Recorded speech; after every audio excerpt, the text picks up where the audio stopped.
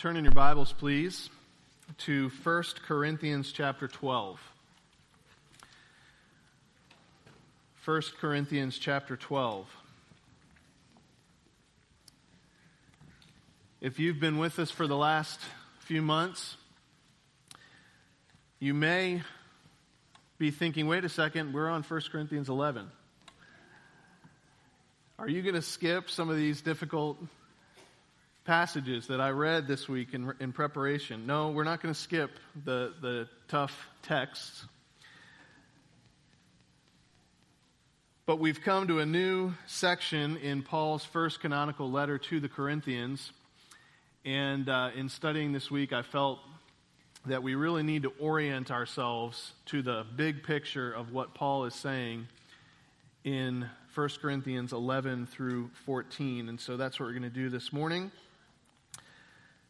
And then we'll be back into the weeds, so to speak, next week. But let's go ahead and look at 1 Corinthians chapter 12, and I'm going to read beginning in verse 12. So 1 Corinthians 12:12.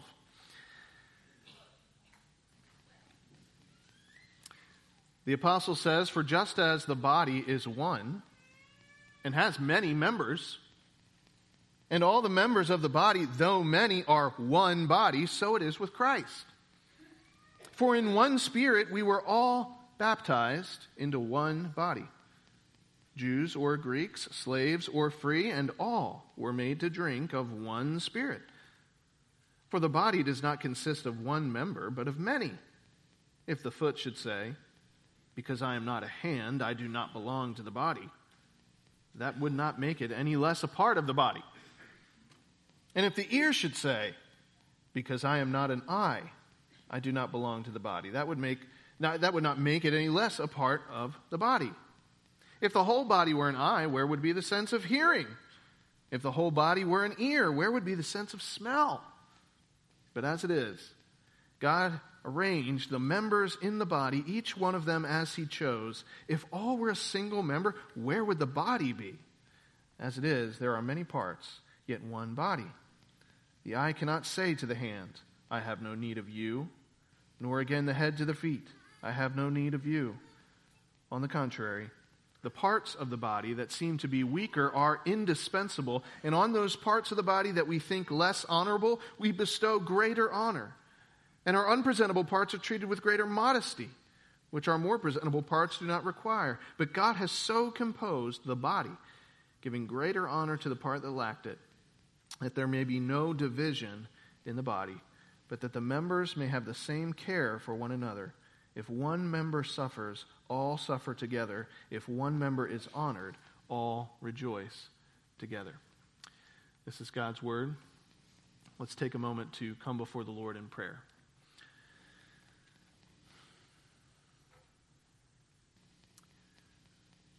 Heavenly Father, we don't want to take this moment for granted. A moment in which we know by faith and by the assurance of the Holy Spirit that the Creator God, the only omnipotent, holy, unique, all-righteous, all-knowing God, hears our prayer. And not just because you know everything and because you know what's going on, but because you're our Father.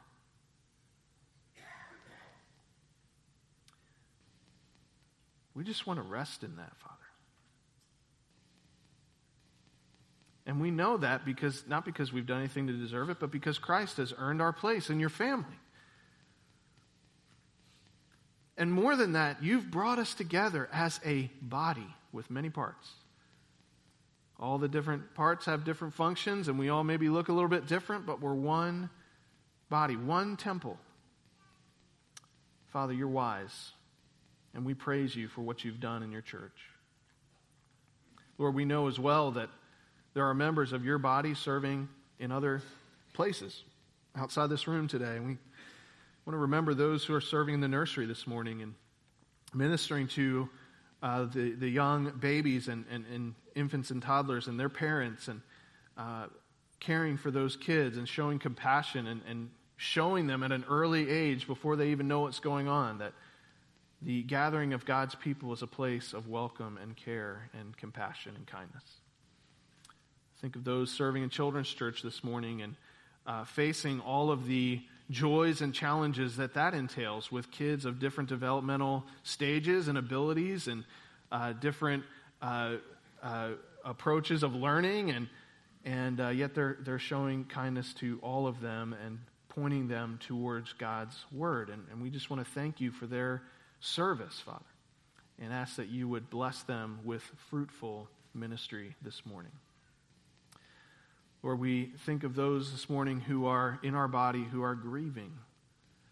I'm not sure who that would apply to, but Father, we know that they're here, they're in our midst, and the anniversary of somebody's passing or some other memory was jogged when they got up this morning, and they're hurting, Father, and we hurt with them, and we know that your heart is with them. So we ask that you would be the God of all comfort to those who are dealing with loss today.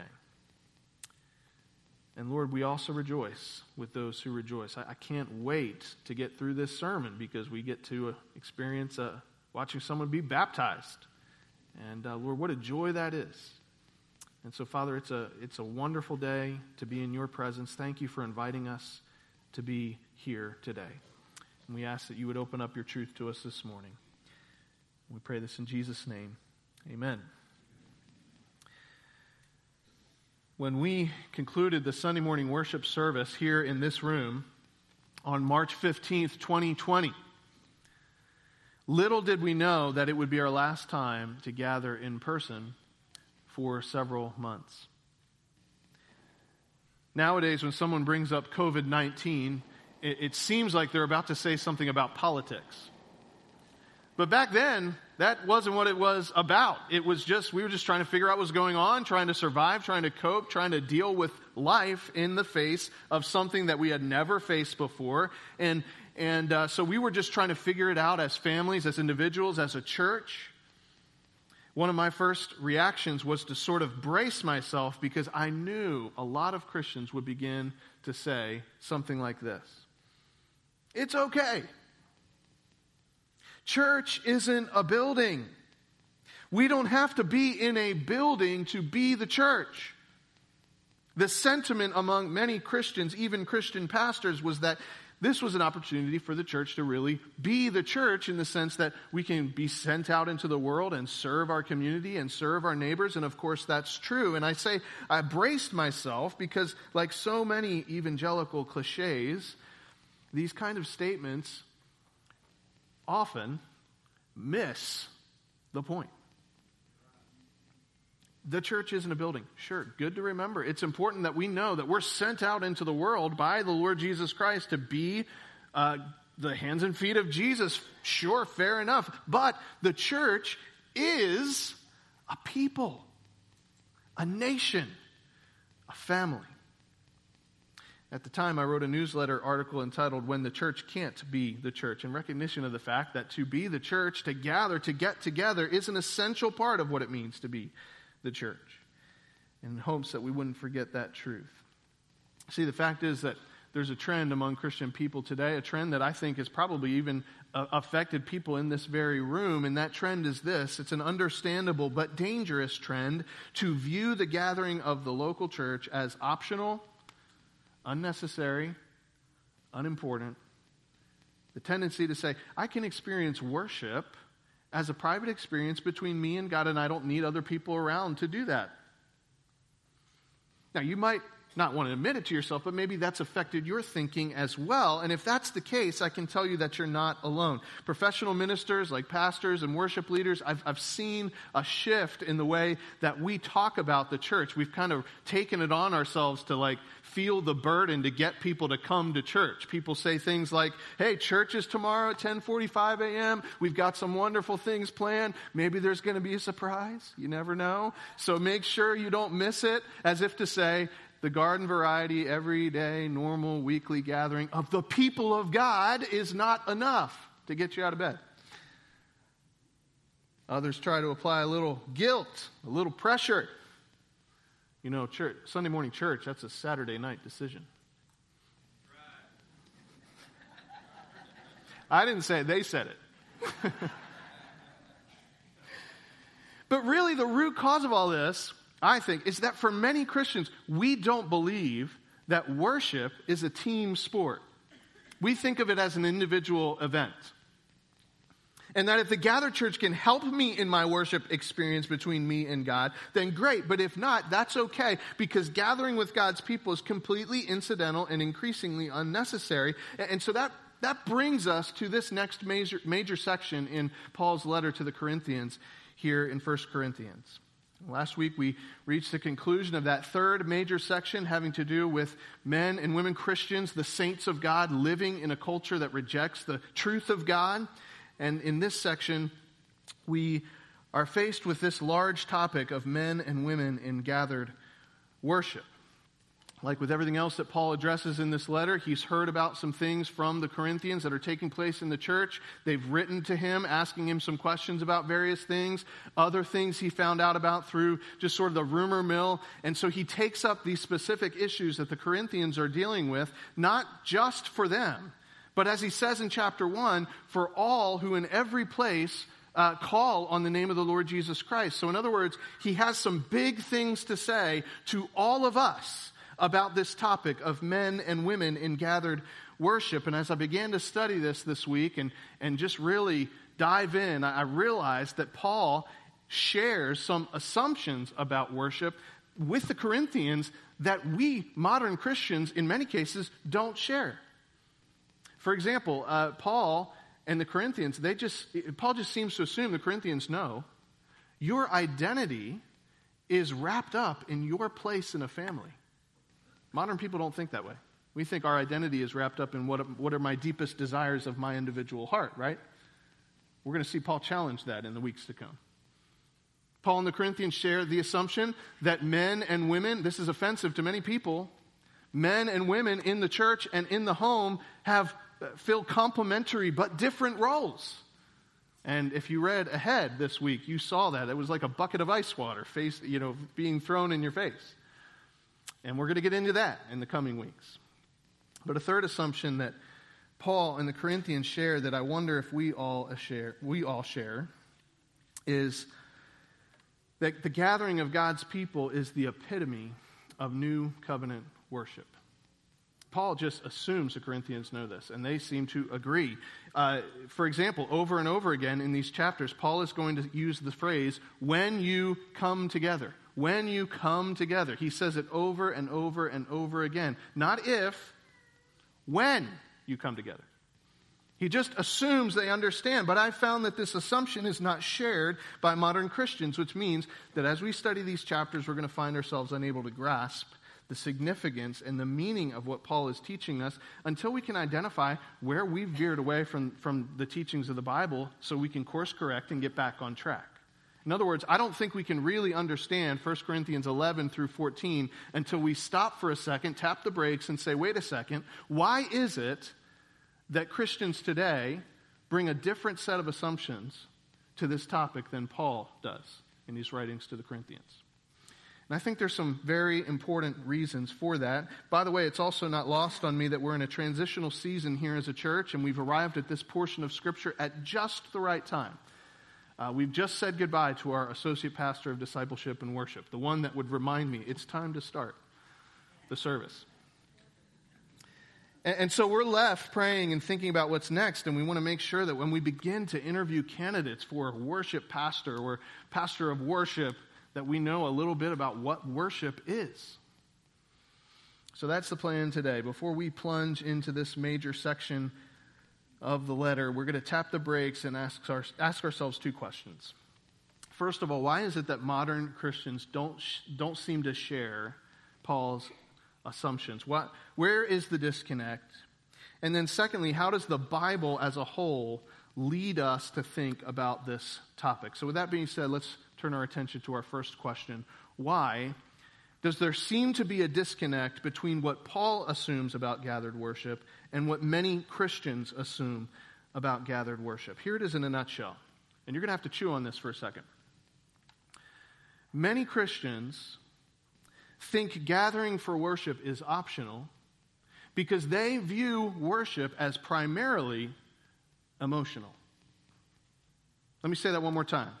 Many Christians think gathering for worship is optional because they view worship as primarily emotional. In fact, consider how Webster's dictionary defines worship. This is the first definition in the dictionary. Worship is, quote, the feeling or expression of reverence for a deity. Did you catch that? Worship is the feeling or expression of reverence for a deity. For most people, Christians included, worship is primarily a feeling. And this is true, by the way, whether you go to a traditional church or a contemporary church, or whatever term you want to use. It doesn't matter which type of church you go to. Many Christians view worship as primarily an emotional thing. We're chasing an emotion. For traditional types, that feeling that we're chasing is often a feeling of nostalgia, like memory. I remember singing in the choir in 4-part harmony. And sometimes I do that too, by the way. That's where the setting that I grew up in, and my preacher used to preach from the King James Version of the Bible, and we learned and memorized verses in that old Elizabethan English, and I miss that. Church just doesn't feel the same anymore because it's missing those features that we grew up with. What's that feeling? That's nostalgia. Other contemporary types chase a feeling as well. They love the sense of euphoria, a sense of belonging and freedom from inhibition and the intimacy that kind of gets whipped up in a setting where the lights are dimmed and the music swells. But most people, even Christians, tend to think this way. Worship is primarily emotional. It's essentially a feeling, whether a nostalgic feeling or a euphoric feeling. If I get that feeling, that means I'm worshiping. Now, I know what some of you are probably thinking. First of all, Jake, aren't there enough scowls in Baptist churches that we don't need to put emotion down? Yes, that's true. Shouldn't we feel something when we're praising the God of the universe who sent his son to die for us? Of course. Jake, aren't you just projecting your own stick-in-the-mud personality on the rest of the church? Yeah, a little bit, probably. Okay, I agree. Worship is definitely emotional, and that if we're worshiping, there are going to be feelings involved. And if there aren't feelings involved, especially over a long period of time, then we've got to take stock and realize maybe there's something wrong in our life. We need to spend some time with the Lord. But what I take issue with is this idea that worship is primarily a matter of feelings. But think about how this has led to other consequences in Christian culture. Because worship is primarily emotional, we've come to think of music as the primary or the only vehicle of worship. Think about how we talk about music. Have you noticed this? We say, okay, church starts at 10:45. We worship for about 20 minutes, and then there's a sermon, and then it's over. As if to say, well, the sermon isn't worship. The Lord's Supper, that's not worship. Having a baptism, that's not worship. The music, that's worship. Or the person that leads our music, we call him what? A worship leader, right? And what's the implication? I'm not trying to pick on anybody. I use the same terminology. But if we're not thinking about what we're doing, the implication is that the music, once again, that's the primary vehicle for worship, and everything else is just sort of added on. Because worship is primarily emotional, we see music as the primary vehicle for worship. Because worship is primarily emotional to most people, and everybody has a different personality, and different things and different types of music affect different people in different ways, then the job of the church becomes to sort of tailor the worship experience to various preferences among the people. Have you noticed this to be the case? So you can go to the traditional service if that gets you in the mood, or you can go to the contemporary service if that lights your fire, or the jazz service, or the hip-hop service, or whatever it is, because it's really all about whatever brings that feeling to the fore in your heart. Because worship is primarily emotional, and since a service of worship is designed to create that emotional reaction, then the individual Christian, this is a major consequence of this, the individual Christian becomes not a contributor, but a consumer of worship. Have you found this to be the case? What's more, the presence or absence of other Christians in the room is ultimately only valuable to us insofar as our mutual presence kind of brings about that sort of worshipy feeling that we're all after. So in other words, if worship is primarily emotional, it's primarily a matter of feelings, then the presence or absence of other people is seen as only worth it if we can all help each other achieve that emotional state. And actually, the presence of other people in the church can be seen as detrimental to that feeling of worship. Every unskilled singer, every weird-looking guy, every woman with too much perfume, every whiny child becomes in the way in our minds if worship is primarily about the feelings. And so in the lives of so many Christians convinced that they must chase the feeling in order to worship and frustrated by how the presence of other people is kind of getting in the way of that, what do? We pull back, we withdraw, we say, I'd rather, I think the gathering of God's people, sometimes it's nice, but a lot of times it's just unnecessary, and actually it can be detrimental to the real worship of God. In fact, I'll take it a little bit step further, okay? I'm going to step on a little bit of toes here, okay? But many churches and many people attending these churches, they attend a church where they feel like, yeah, there are people there, but I'm really able to just kind of have my time between me and God because the music's loud enough where I don't hear the guy next to me, the lights are dim enough where I don't see the guy next to me, and so it's just really between me and the Lord. And maybe, since I'm stepping on toes already, I'm going to step on yours. That might be why you've come here. Because you feel like you can be as anonymous as you want to be. And then leave as soon as you want to leave. You know it's true. You see, the average Christian in the United States thinks of worship as primarily emotional. And this is the reason why we don't share Paul's assumptions about gathered worship. We kind of see the gathering as something kind of scary and in the way, and we don't like it. Now, the Bible teaches a different way of thinking. And by the way, I would say the same thing to those of you who think that worship is primarily a matter of the intellect. There are Christians like this. If worship is emotion and it leads people to prioritize the music, worship as thinking leads people to prioritize a long theological sermon. Now, you might be thinking, okay, Jake, isn't that what you do? Kind of like, no, that's just because I'm long-winded and can tend to be boring, okay? It's just an accident, all right? But there's this idea that worship can be just an intellectual thing or an emotional thing, but the Bible doesn't teach any of those things. You say, okay, well, most Christians, they think worship is primarily chasing a feeling. What does the Bible actually teach? Here's what the Bible teaches. The Bible portrays gathering as essential, not optional. Why? Because worship, according to the Bible, is primarily relational. Worship, according to the Bible, is primarily relational. It's not primarily emotional. Emotions are involved. It's not primarily intellectual, although the intellect is involved. Worship primarily is relational. And in order to unpack what that means, I want to draw your attention to three threads that run through the Bible and appear right here in 1 Corinthians that we've already seen some of them. But first of all, consider how the storyline of Scripture underscores the relational nature of worship. The storyline of Scripture. So think back with me to the very beginning. You remember Genesis 1, 2, and 3. What happens? God creates all things, and he creates human beings, and we're told in Genesis chapter 1 that God made man in his own image and likeness, and he made him male and female. So among other things, one of the things that we learn about the nature of human beings is that we're like God, and one of the ways that we're like God is that there are more than one of us, and we relate to one another. So God wants us to relate to one another. That's one of the ways in which we're like God, and he wants us to relate to one another. That's how he made us to be.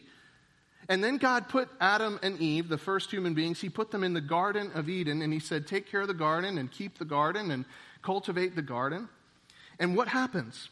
Adam and Eve are so open and transparent to God and to one another that the Bible tells us they are naked and unashamed. In other words, they enjoy direct fellowship with one another and with their God. They're not ashamed of anything. They're just open with each other. And God reveals himself to them. And he actually, we're told, used to walk with them in the morning in the cool of the day. God having fellowship with his human creatures. That's part of who we are. So he reveals himself to them. And what's their response? What's their worship? It's to relate to him and to one another. It's to gather. It's to draw near. And then the Bible tells us in Genesis chapter 3 that sin enters the world. Satan comes to Eve and he tempts her to doubt the goodness of God and to disobey God's command. Adam follows suit. And so sin enters into the world. And then what's the immediate next thing that happens? What does Adam do next? What does he do? He hides, right? Like, here's God coming to walk with Adam and have fellowship with him. And immediately, Adam, knowing that he's a sinner, his immediate first reaction is to withdraw and isolate and hide from God and walk in shame. And he covers himself and he isolates himself from God. And as a result of that sin, the Bible tells us that Adam and Eve are cast out of the garden sanctuary of God. So their fellowship with God is broken. And then throughout the book of Genesis, especially in the first 11 chapters, their relationship with God breaks further and further apart. Their relationship with one another breaks further and further and further apart. Their two sons are fighting and the older kills the younger. The two first boys born, until finally their relationship with God, with one another, and even the earth on which they were living breaks apart. And God sends a global flood of judgment to destroy all of humankind and save just one family. See, what happens is God reveals himself in judgment and holiness and righteousness and mercy, but people who are rebellious against God, their response to God's revelation is to do what? It's not to gather, it's to pull back. It's to scatter, right? But then fast forward to the coming of the Lord Jesus Christ. Instead of repelling sinners, instead of scattering the unclean, he actually invites them in closer. What does Jesus do in the Gospels? He dines with tax collectors and sinners. He welcomes the love and devotion of a woman that everybody else rejects. You remember that story? He takes our sins in his own body on the cross, and the Holy Spirit begins to bring about new life in those who believe. And the response of the redeemed, it's no longer to scatter. It's no longer to pull back and withdraw. It's no longer to hide ourselves and cover ourselves from God because we're afraid and we don't want to have fellowship with him. The response changes, and we want to draw near because of what Christ has done. In fact, the idea of worship in the New Testament and somewhat in the Old Testament is tied up with words like bow down. Bow. Think about, when do you bow? When you're in the presence of a king, right? Not when you're absent from the king. Words like draw near, approach. Jesus says, come unto me, all you who labor and are heavy laden. So this idea of gathering and repaired relationships, and what we're going to find in 1 Corinthians is that as we worship by drawing near, by bowing in the presence of the King, by gathering together, by living in reconciliation to God and to one another, is that our mind, through all of this, our mind is supposed to travel in our imagination to a day when all the things that make us want to scatter away from the presence of God are gone and we are around the throne of God. Jesus says, when you celebrate the Lord's table, you're doing this until I come.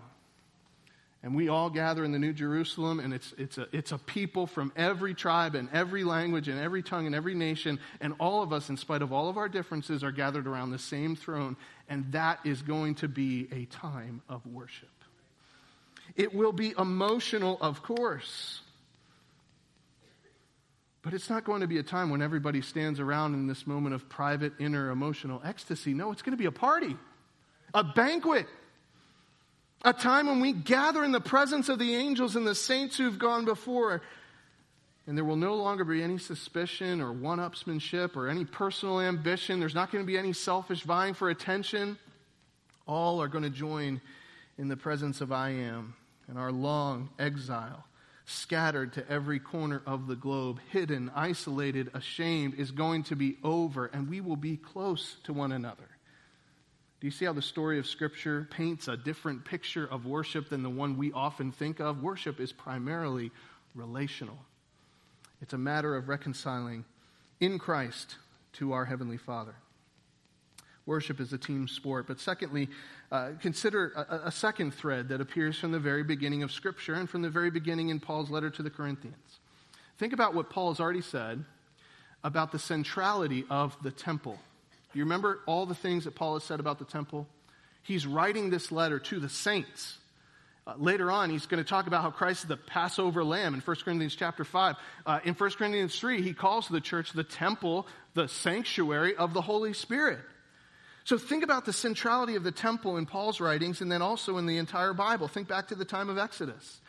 We studied the book of Exodus a couple of years ago. Remember what happens in Exodus? God's people are living in slavery. They're crying out to the Lord, remember your covenant to our father Abraham. God saves them from slavery. He brings them out of the land of Egypt and from the oppression of Pharaoh. And he brings them out to a mountain, Mount Sinai. And he gives them the covenant. And he says, you're going to be my special people. You're going to be my treasured possession. And he gives them the demands of the covenant. And then to sort of celebrate the ratification of that covenant, what happens? Moses ascends the mountain, and the elders ascend the mountain with him. Back then, it was a requirement for elders. You had to be able to do some hiking, okay? They ascend the mountain, and what happens is they share a meal with I Am. And they sit there and they dine with God. And then God shows Moses his heavenly throne room, and that pattern becomes the pattern after which the tabernacle is built. And so what we have in this tent of meeting, the tabernacle, which is later going to be exemplified in the temple, is like a picture of God's throne room, and it's called the tent of meeting, right? And so this centrality of God's sanctuary, this place where the holy God actually meets with his people, a place where his name dwells above the mercy seat, it's like a symbolic version of the Garden of Eden, where Adam and Eve would walk with God in the cool of the day. And it's a symbol that kind of carries through all the way through the Bible until one day a great high priest is going to enter into the holy place. Not the earthly one, but the heavenly one. And he's going to offer up a pure and holy sacrifice of his own blood. And all of God's people are going to be joined with the king. The veil of the temple is going to be torn, and we're able to enter and worship the king, not through an emotional experience, not through an intellectual experience primarily, but as a moment of reconciliation between us, sinners, and our holy God because of what Christ has done. And it's that very same temple that captures our attention at the end of the Bible. Think about it. When in the last chapter of the Bible, we're told that this sanctuary-shaped city, the New Jerusalem, descends from heaven, and there's actually not going to be a temple because the dwelling place of God is going to be with man, and we're going to have fellowship with God forever. And Paul says in this letter, that temple, foreshadowed in the shade of the trees of the Garden of Eden, patterned in the tent of meeting, that temple is one day going to give way to a garden city where both angels and men will draw near to the Ancient of Days and to the Lamb of God. That very temple, that in this age is you. The writer of the Hebrews says the same thing. Danae read the passage for us. We haven't come to a mountain that can be touched. We haven't come to Mount Sinai. We've come to Mount Zion. We've come to the presence of the angels gathered in festal gathering. We've come to the spirits of the righteous made perfect. We've come to Jesus Christ. Worship is coming to God. It's a relational concept, not primarily emotional, although it does impact our emotions and certainly our intellect. You are the temple, church, of the Holy Spirit. Your saints, your holy vessels, fashioned for fellowship with I Am. So come and worship, come and bow down, draw near in faith. Consider not only the thread of Scripture's storyline, the thread of the centrality of the temple, but thirdly, and I'll ask you to pay attention to this as we move forward in 1 Corinthians, consider the thread of Paul's emphasis on the Lord's table. Paul's emphasis on the Lord's table. I mentioned this last week, I think, but in Baptist churches like ours, the tendency, oftentimes, is to sort of de-emphasize the importance and the centrality of the table of the Lord. And the reason for that is actually not biblical, it's historical. It's reactionary because many faith traditions sort of celebrate the table in a way that Scripture does not warrant. They go beyond what the Bible teaches. And Baptists have reacted against that, rightly so. But in our reaction, we are in danger of missing the centrality of the table. See, Paul, as we'll see as we read through 11 through 14, Paul sees the celebration of the Lord's table, this celebration of communion, as sort of the climactic moment in the worship of God's people. It's the moment when we most clearly see that we are partakers of the body of Christ, that we are partakers of the family of God, and that we're gathered around his table as one family. This is the moment that Paul wants to emphasize. In fact, many churches recognize this fact, and they've moved from quarterly or monthly celebration of the table to weekly celebration of the table for that very reason, because they want to emphasize what Paul has emphasized, that worship primarily is a relational issue. It's not just about my emotional experience or my intellectual experience. It's about coming and having fellowship with God. To worship is to gather in redeemed, reconciled relationship with the one true God. He is a consuming fire, and we ought to be consumed, but because of the broken body and the shed blood of the Lord Jesus, he actually invites us to come to him and to dine with him and enjoy him.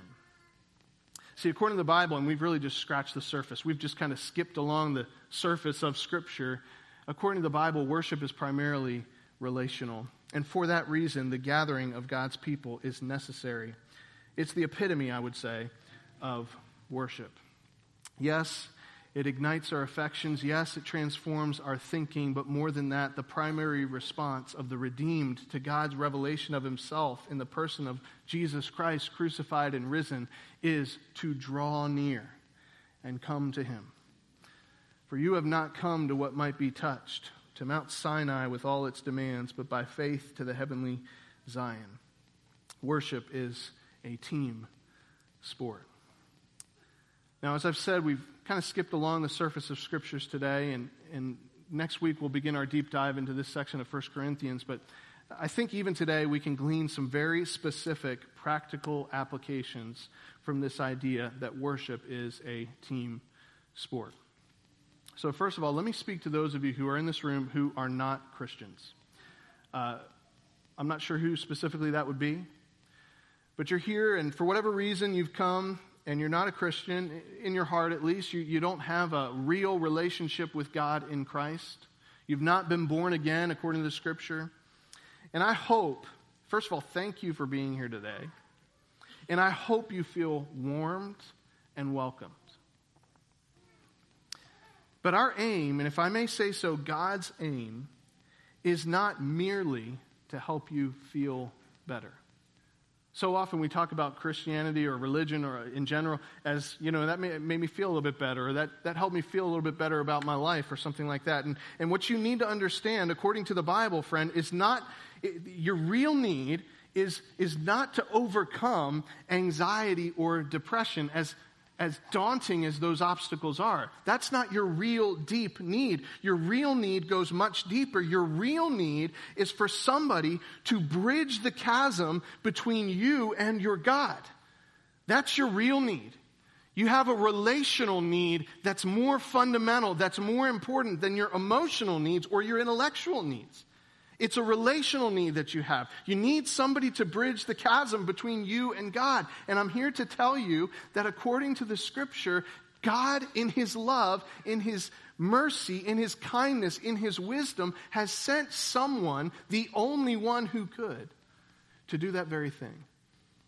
The Bible tells us that Jesus Christ came into the world to save sinners, that God demonstrated his love for us, and that while we were still the enemies of God, running headlong toward destruction, Christ died for us. And his cross, folks, his cross becomes like that bridge that we can walk across and be with God. And that's what God desires from all of us, every single person that he has made. He desires that you would worship him by coming to him in Christ, by believing in Jesus alone, not in your own righteousness, but in the righteousness of Christ.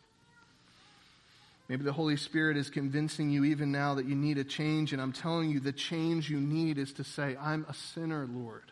Forgive me for Jesus' sake. Take me back. Draw me close. Secondly, and we'll see this in the weeks to come as we continue in 1 Corinthians.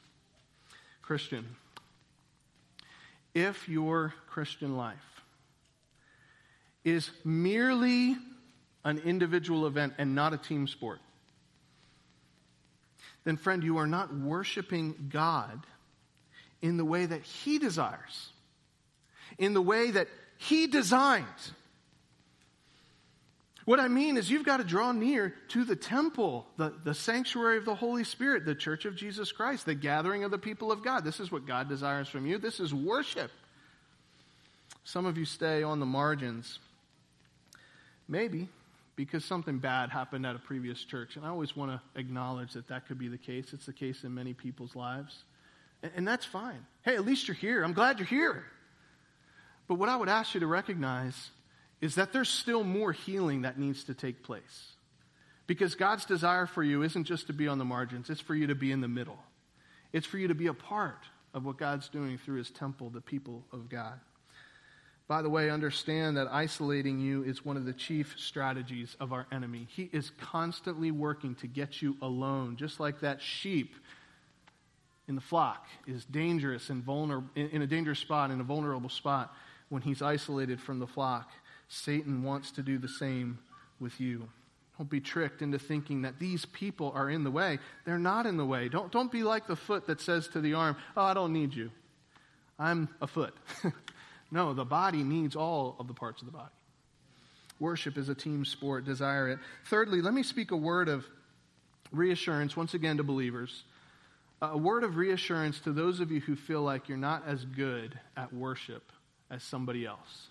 Now, I'm not going to ask you to raise your hands, but I know that there are people in this room who think, man, so-and-so, they're always so into it. They're always so in tune with what God's doing in the worship service, and I just don't feel like that's my personality. Maybe there's something wrong with me. Maybe you're not an emotionally expressive person, at least not as much as the person a few rows away.